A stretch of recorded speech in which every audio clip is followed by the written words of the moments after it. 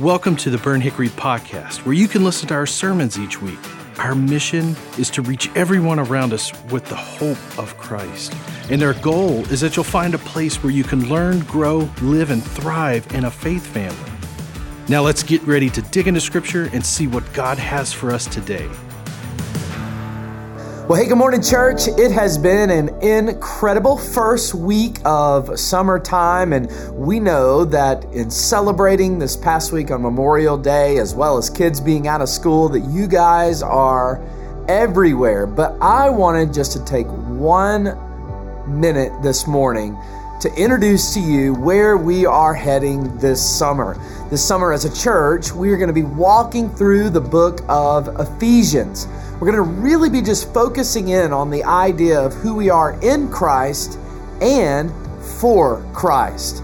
As individuals and as a church body, God has called us, He has set us apart, He has adopted us into His family, and now He has given us the power to live for Him.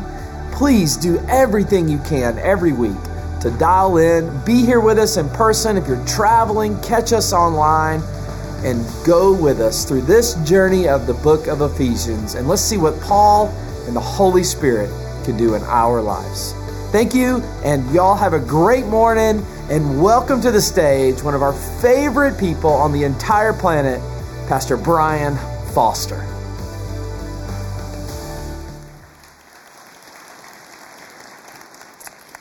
Well, good morning. Hope all of you had a great morning. Matt was so gracious to let me kick off this series in Ephesians, but I do have to admit that many of you know and have taken my class. I teach a class here on spiritual warfare, and so when they mention Ephesians, I'm thinking, well, Matt's going to ask me to do chapter 6, putting on the full armor of God. He asked Marty to do that. I don't know what to think of that. But I know when we get to chapter 6 and Marty does it, I'm going to be listening intently to see if he gets it right. Just kidding. Just kidding. You'll be listening intently to see if I get it right today in Ephesians chapter 1. And if you've ever spent any time with me, you know that my number one thing to talk about and what I love to talk about is our identity in Christ. And Ephesians chapter 1 really has a lot to say to us about our identity in Christ and who we are as children of God. So pray with me as we jump in today. All right, let's pray. Father, we love you. We thank you for the opportunity to be in your house and to worship you and to sing praises to you. And we thank you for the opportunity to open your word. So, Lord, would you open our hearts that we might be transformed by you? Would you open our ears that we might hear from you? And, Lord, as we give today to you, may you speak clearly to us through your word, for we know that it is the standard and the truth, not me, but your word. So, Lord, may you be glorified today. In Jesus' name, amen.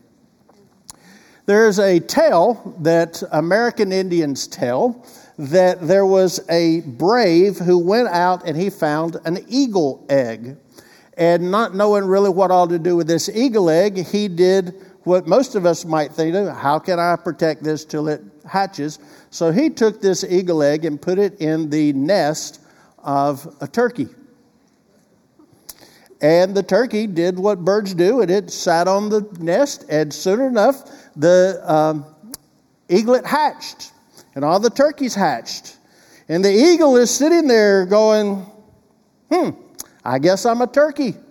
And so as he grew up, it learned how to scratch in the dirt. It learned how to peck in the dirt and find its food and all that. It learned how to gobble and strut around and do its little thing like a turkey, although it was an eagle.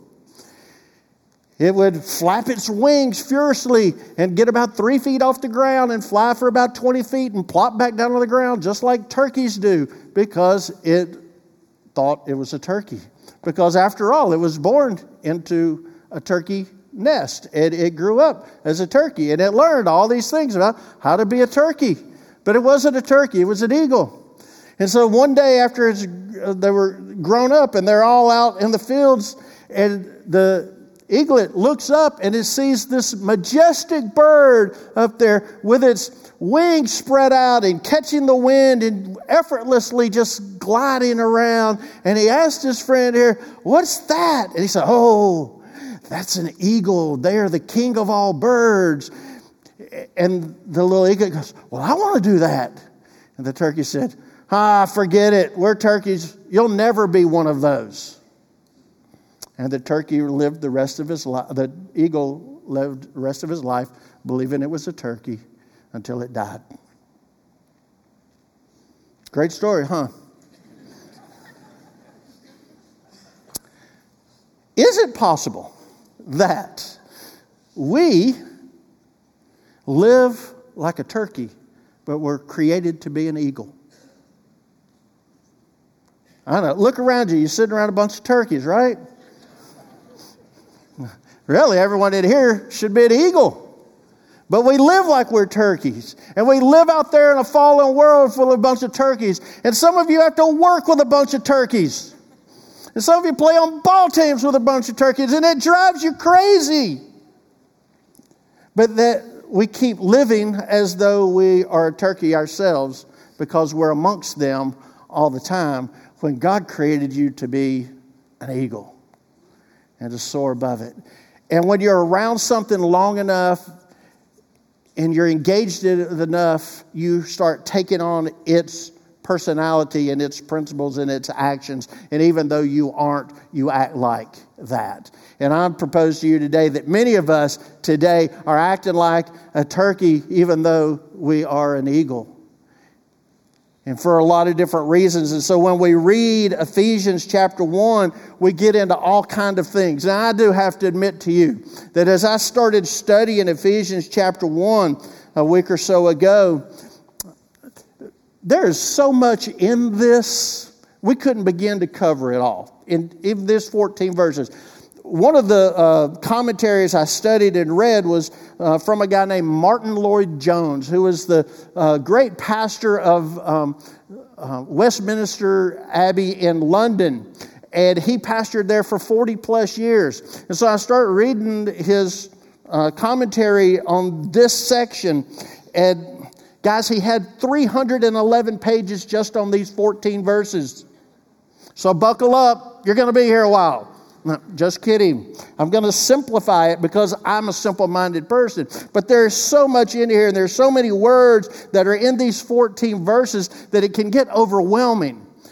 And I, being a very simple-minded person, we're going to try to simple it down to you to what is God really trying to say to us. There is so much in this with some key words that people have written volumes over some of these things. And whole theological spectrums have been built around some of these words. And if you can go down those paths and you can get lost in it. Or we can read it and hear what it is God's trying to teach us in this 14 verses of the first chapter of Ephesians. So let me encourage you, if you got a copy of God's Word, open it up and let's just read these 14 verses from Ephesians. Paul, an apostle of Christ Jesus by the will of God. To the saints in Ephesus, the faithful in Christ Jesus. Grace and peace to you from God our Father and the Lord Jesus Christ. Praise be to the God and the Father, our Lord Jesus Christ, who has blessed us in the heavenly realms with every spiritual blessing in Christ. For he chose us in him before the creation of the world to be holy and blameless in his sight. In love, he predestined us to be adopted as his sons through Jesus Christ, in accordance with his pleasure and will, to the praise of his glorious grace, which he has freely given us in the one he loves. In him we have redemption through his blood, the forgiveness of sin in accordance with the riches of God's grace, that he lavished on us with all wisdom and understanding. And he made known to us the mystery of his will according to his good pleasure, which he purposed in Christ, to be put into effect when the times will have reached their fulfillment, to bring all things in heaven and on earth together under one head, even Christ. In him we were also chosen, having been predestined according to the plan of him who works out everything in conformity with the purpose of his will, in order that we who were the first in hope in Christ might be for the praise of his glory.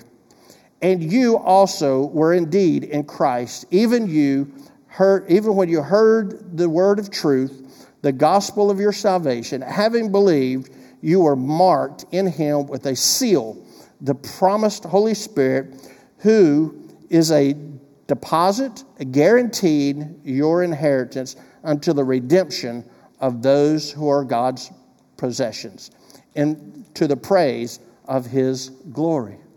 Wow, there's so much in that we could spend a lot of time in it. But I'm going to try to hit some of the high points in it and bring it back to what God's calling us to be and how he's called us to be. I used a little illustration of the eagle. I also ran across this. Just fun fact to know and tell. Sometimes you have to jump over here, just give a fun fact. So in reading this, found out that over the last several hundred years, there have been 53 documented cases of people being raised in the wilderness by animals. Did you know that? I didn't know that. I thought, well, they call that a feral child. And they were raised out there. One of the most famous was a guy named Denny Sanshira, whatever. Just go with it, right? He's from India. And they found him in 1865 in the woods. Some hunters did, and they brought him in, and he had been raised by wolves. This is where Rudyard Kipling gets his analogy in the story for the Jungle Book and Mowgli. I thought that was a made-up story, but it comes from a real story. That there was this guy, and they took him in, they put him in an orphanage, they raised him. He is the most studied document of the 53 feral children that were found over the history. Well, and raising him up, they never were able to teach him to speak, but they were able to teach him to wear clothes. They got him to stop walking on all four and walking upright. And they got him to start eating food that was cooked instead of raw meat and raw vegetables, although they never broke him of sniffing his food before he ate it. But again, one of those things where we are the environment we grew up in, and then how when we put in a new environment, if we're not careful, we take on those as well. Because one of the things he took on in the late 1800s by the people who were around him is that he learned to smoke cigarettes. But obviously the people around him influenced him, and he started becoming something that he was never created to be. He was never a wolf, and he was never meant to do these things to harm his body, but he did because of the things around him. And you and I live around people that model things, and if we're not careful, we will walk out those instead of what the Word of God says. So here in Ephesians, Paul is going to teach us who we are and how we're to live out our life. So Paul says here, he just starts out and says, hey, I'm Paul. I'm the one writing this. And the people knew who Paul was because they knew he used to be the chief of all sinners. He was the one that was out there persecuting Christians, and he was the one out there harming them and bringing all kind of accusations against them. And so he said, hey, yeah, this is me. And the very next says, an apostle of Christ Jesus. A what? An apostle. Wait a minute, weren't you the one that did all these bad things? He said, yeah, but that's the old me. I am now an apostle. And the word apostle means a called one. Somebody called out from the old to the new. You and I have been called out from the old and new. So many of you might use the word apostle and think in terms of the leadership of the church, like Pastor Matt or some of the others of us who are on staff as apostles. And there is a place to call that. But in this case, he is saying, I'm a called one just like you. Each one of you is called by God By the will of God. What is the will of God? How many of you today, if I could tell you what the will of God is for your life, would like to know? Most of you go, yeah, tell me, what's the will for my life? What does God want me to do? I think I can tell you that without a shadow of a doubt what God's will for your life is. But see, we have relegated God's will to, I've got to find the pinhead in this room and go sit on it. Like if I told you, all right, God's will is under one of the chairs in this room for you, you need to go find it. You'd all jump up and start running around trying to find the chair that has your name on it with God's will for it. But what if that's a bad picture of God's will? What if God's will is huge and you're in it and He tells you how not to get out of it? An example, years ago when Susan and I, my wife, we graduated from seminary and we were looking for our first job out of seminary. We were poor. We needed a job. We needed money. We had to have something. Sent our resumes out. We had 5 churches offer us a job within a month. And we're sitting there, Lord, what do we do? What do we do? And we're praying and we're making the list and we're checking it. Lord, is this the place? Is this the place? And of those 5, we clearly heard, nope, nope, nope. Of those 3. We graciously called, thanked them, said thank you, but we just don't believe God's in it, and we didn't take their job. But we had 2 jobs that we made every list. We prayed through, Lord, where do we go? What do we do? Lord, show us. And we got crickets. But I needed a job. We pray. It comes down to the deadline. They need to know, so they're going to go on to somebody else, or we're going to take it, and we can make the progress of moving there. And one was in Nashville and one was on the other side of Atlanta in Conyers, Georgia. We did not hear God say yes or no on either one. There were great things about both of them. But we had to decide. So we chose. We went to Conyers. But here's what God taught us through that. God wasn't as concerned about what the decision was. He was more concerned with how we made the decision. And that we sought Him with all our heart, soul, mind, and strength. And we're obedient. And when He said no, He said, that's outside what I have for you. These are in it. And now all of a sudden, His room is big. And He said, well, if you want to sit back there, that's fine. But if you want to sit over here, that's fine. I will be there and I have you, and the will of God is. Now, when God tells you to do something, that's the will of God. But when you've got some big things going on, God lets you pick. And you can still be in the will of God. So like if God's will is here, He says, guys, there's boundaries here to show you where you step outside of my will. There are doors, there are walls. If you go outside of those when you've been told to be in here, then you step out of the will. This tells us where the boundaries are. And when we're in obedience to that, there's a big, big room here to play in and be in. Clearly, what's outside of His will, He tells us, and when you step out of that, you step out of it. Now you're going to have to ask for forgiveness and step back in.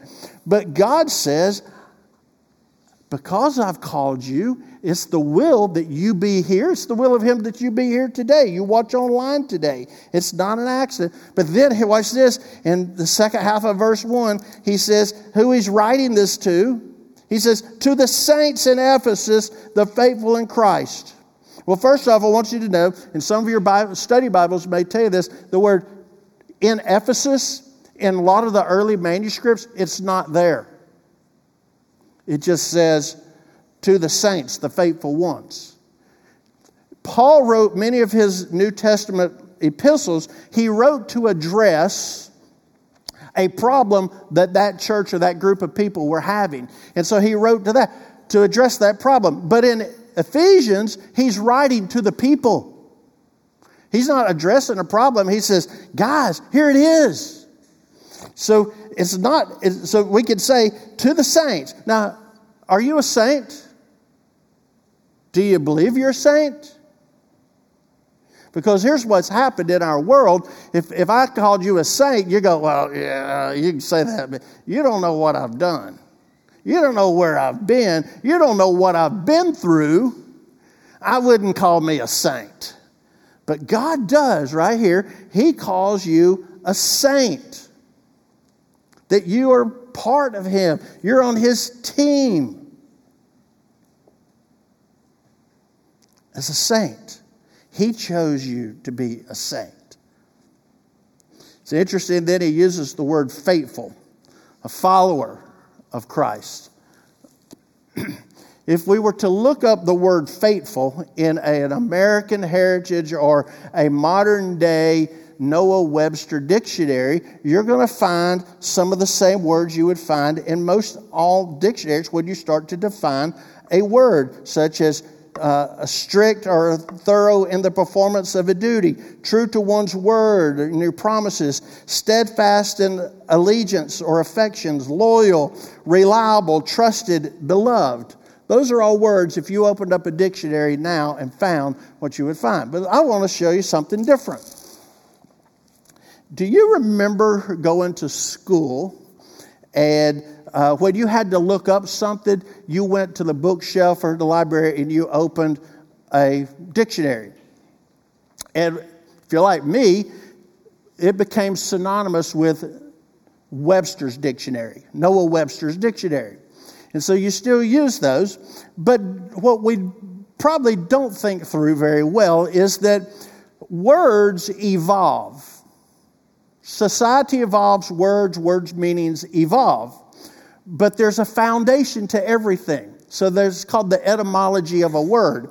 But what I have here in front of me is a reprint of the original Noah Webster Dictionary, 1828. Okay? 1828 reproduction. Now, let me read for you how Noah uses the word faithful in his dictionary, which what I read before would be words to it, but firm in adherence to the truth and to the duties of religion. But then he does this. Be thou faithful unto death, and I will give thee a crown of life, Revelations 2:2.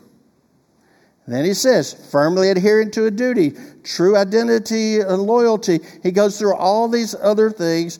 And he says, truth worthy of your belief. And again, he quotes Scripture, 2 Timothy 2:2. Do you see that? Here's what I'll point out to you. Words evolve. We have allowed the society to evolve away from God. We were eagles, but we've been told to be turkeys. You can use a dictionary today, and they're not going to use God's word as a descriptive and identifying what that word it means. But Noah Webster, back when the first dictionary of his came out in 1828, uses Scripture to define words and who we are. I think that's a real big thing. It shows where our society has moved away from what we were created to be into some falsehoods of what we're not. And so if we're not careful, we get balled into that. So when you use the word faithful, yes, Scripture uses the word faithful in some different ways and more intense ways than our society would do today. Faithful is way more than attending church. We could camp out here for a long time too. Because you say, well, I'm faithful. I go to church every Sunday. Good. Faithful to what? Attendance?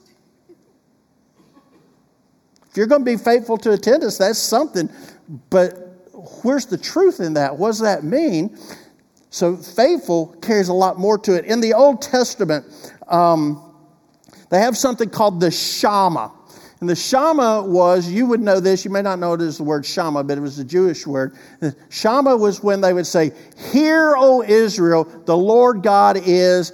That would be the Shama. And you find it all through Scripture. Hear, O Israel, the Lord God is. And in their definition of hear, we lose it because, again, etymology and things have developed and society has changed. If I say, hear this, you think in terms of with your ear. You hear it. You heard my voice, you took it in. But in this case, hear, O Israel, carries not only that you hear it with your ear, but that you obey it. You have not heard it if you don't obey it. So you can be faithful, but not live it out. Are you faithful? If you're faithful to attendance, but it doesn't do anything, then what are you faithful to? So he's saying here, hear, O Israel. Matter of fact, in the New Testament, Jesus carries this thought through as well, because in Mark 12, 29 and 31, when they have asked Jesus, what is the greatest commandment? Jesus said, hear, O Israel, the Lord our God, the Lord is one. Love the Lord your God with all your heart, with all your soul, and with all your mind, and with all your strength. And the second is love your neighbor as yourself. It wasn't just hear me say this. It is go do it. Love the Lord your God with all your heart, soul, mind, and strength. Run after Him with all that you have, because He is worthy of that. And so when Noah Webster uses this definition also, it comes out of Revelations 2:10b, he says, be faithful even to the point of death, and I will give you the crown of life. Wow. When we stay faithful, when we stay in obedience to God's word, not just because we went to church, but because we're obedient to what God's telling us, or we're walking in God's will, even if it means death or all the way up to our death, we will receive the crown of life. And we know that God's promises are true and always fulfilled. He cannot do that. So God's promised us these things. Man, there's so much here. That you're a part of the team. And God's chosen you and all. So we're going to get to that. But in verse 3, he moves, or verse 2, he starts out with, grace and peace to you from God the Father, the Lord Jesus Christ. Grace, peace. Man, we could again camp out just on this idea of grace, that God loves you so much, He just gives you grace. When He looks at you, He sees you as He sees you, not as you or the world might see you. So he moves to verse 3. Praise be to the God and Father of our Lord Jesus Christ. He starts out with praise. And we will see he uses praise 3 more times through this. And then at the end, he comes back to praise. God has laid a picture there that we're to praise Him through all things and in all things. It's not a coincidence that when we come in here to worship, that we have praise and worship so that we can give back to God. Then we hear the Word of God. And then what we do, we come back and praise and worship Him again. Because God has called us to be a people of praise. To be one that expresses what God has done for us. Now, I know this is going to go to meddling, but so what? I grew up this way. Some of you are this way. You grew up when you go to church and they stand up to sing.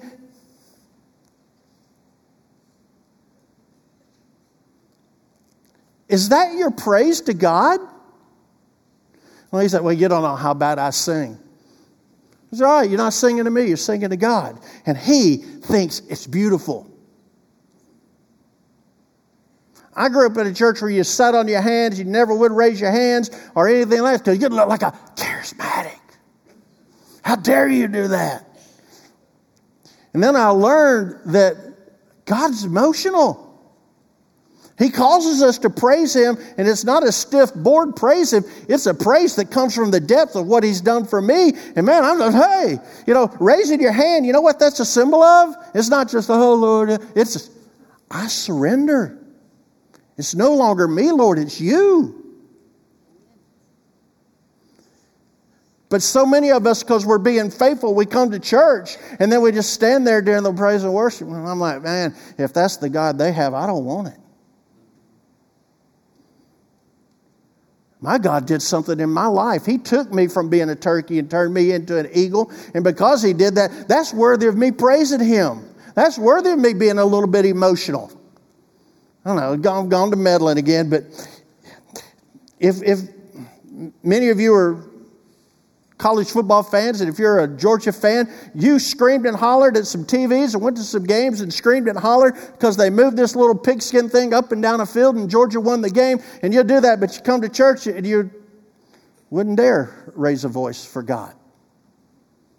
Which one matters in your life?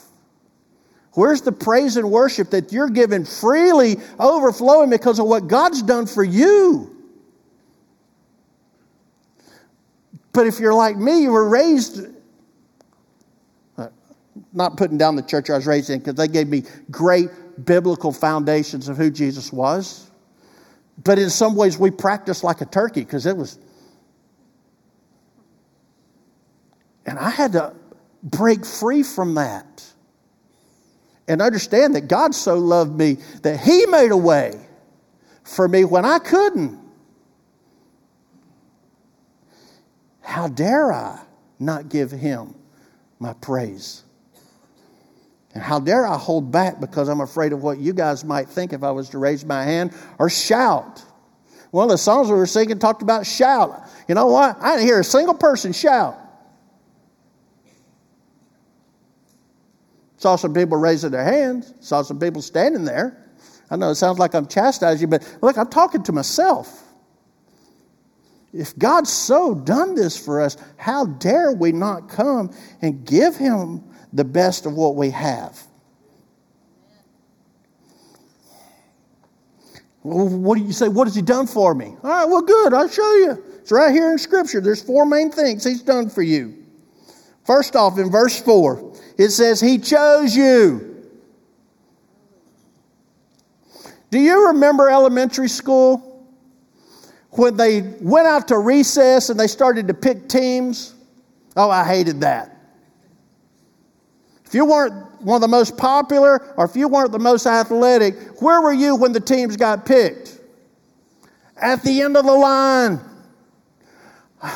We'll take Brian. Nobody else will. Bless his little heart. He's a runt. You know, we'll take him. But that's not what God said. God said, I want Brian. I want Melissa. I want Carrie. I want Michael. I want Ashley. I want Mike. He said, I want you. He picked you first for the team. He chose you.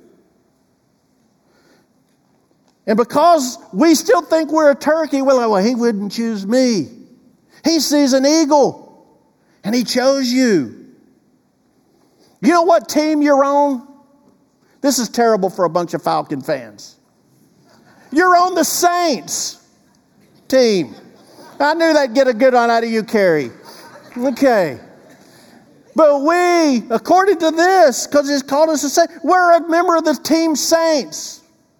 And the owner and the coach and the trainer are God the Father, Son, and Holy Spirit. We're on this team. Not because you're good, because He chose you.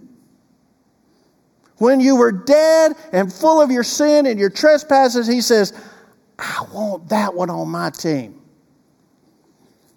I shared with our singles a few weeks ago, and I'll use this illustration again, but it spoke to me. You remember the movie The Miracle, when about the U.S. hockey team winning the gold medal?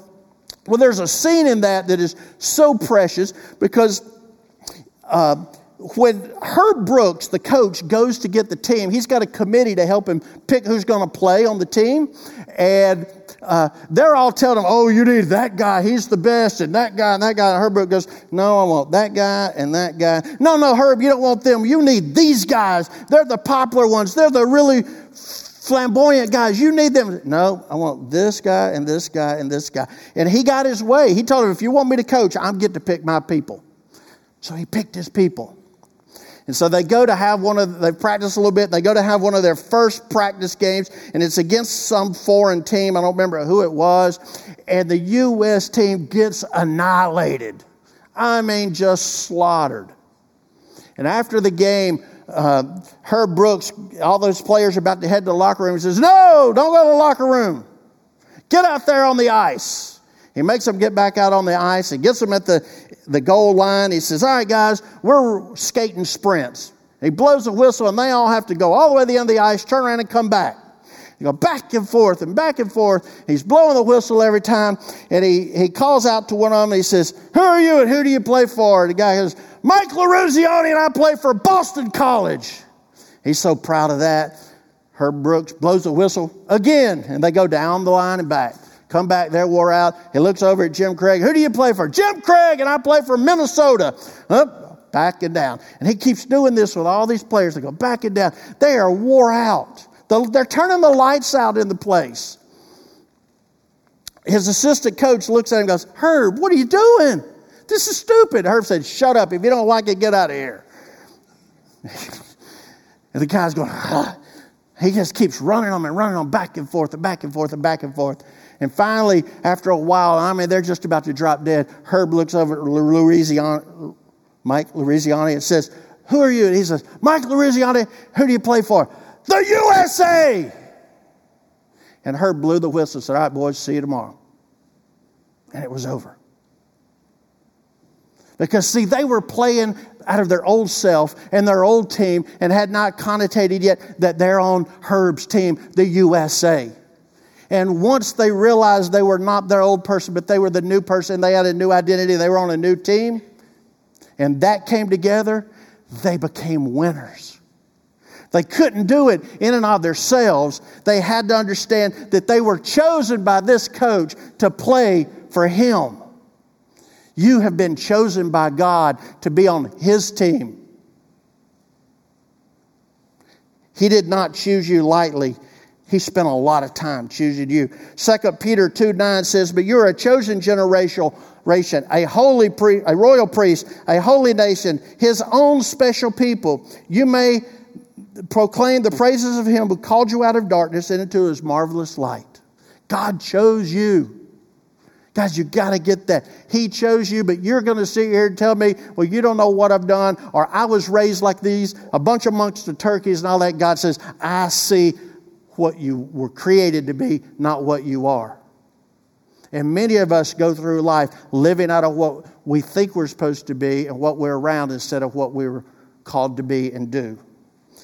God sees us as not perfect, but He sees us as holy and blameless. And we have a tendency to not see that. Second thing that God did for us in Ephesians 1 through 5 and 6, it says that He's adopted you. He adopted you. He chose you and He adopted you out of His own pleasure and will. Because He wanted to, He chose you, He adopted you. If something is adopted, it is no longer that. It is now a part of this family. You're no longer part of a turkey family. You are part of the eagle family that He created you to be. He adopted you. He paid the price. And right there is enough for us to praise Him again. And you see that once Paul starts down through this, he says, praise Him. Now he says, praise Him again. Why? Praise Him because He freely chose you and He freely set you free by His grace. Again, another reason to praise Him. Then in verses 7 through 12, he talks that He redeemed us.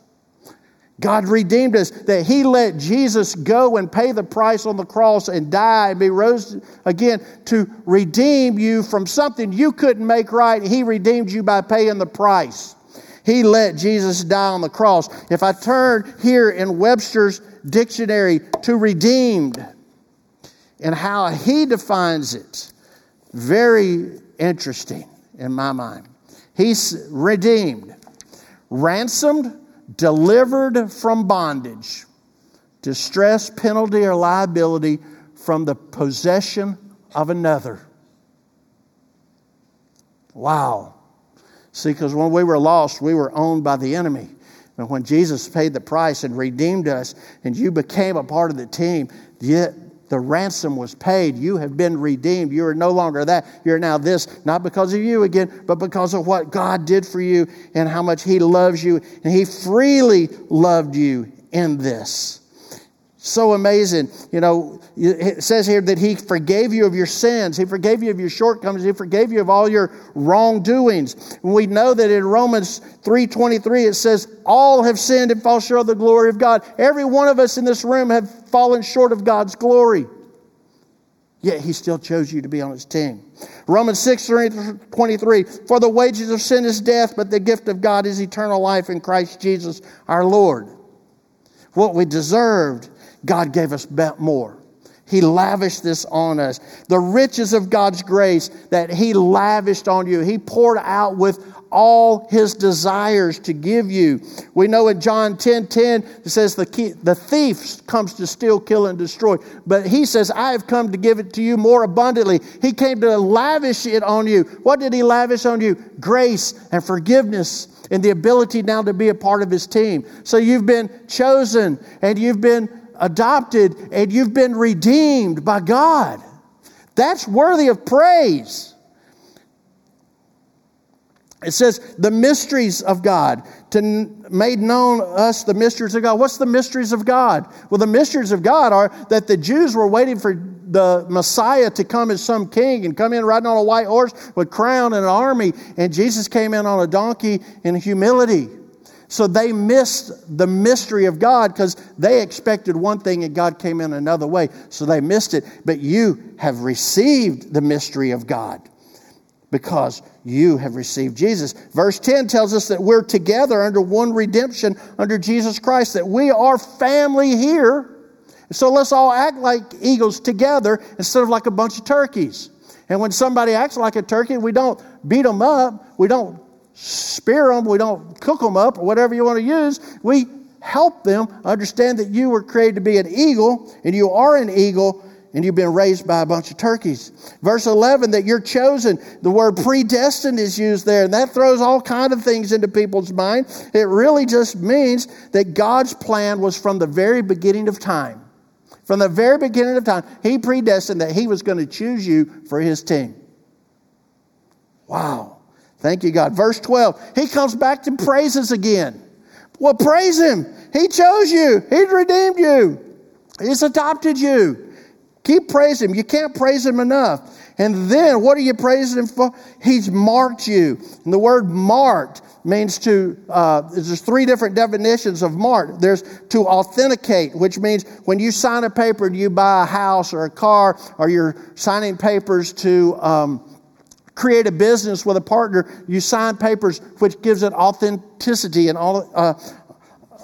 Makes it one and conveys the authority in that you are doing this. Number two definition of marked would be marked as an ownership. And you've seen this when a lot of times farmers will take their livestock and they'll tag their ear with a number and a tag. It means these people own it. Or they'll put a brand on the animal. It means this is owned by this ranch or whatever. So God has given authenticity to it. He's marks us that He's our owner, and there's a security. So many times if you were to send a package or a letter or something and you want to make sure nobody else got into it, you might tie string around it, and somebody gets the package, they know if the string's broke, somebody's been in it. Or if the seal, they would put wax on an envelope and the king would put his ring signet into that, and so they would know if the seal had been broken that the security was there. But so God has sealed you. He has given you a security.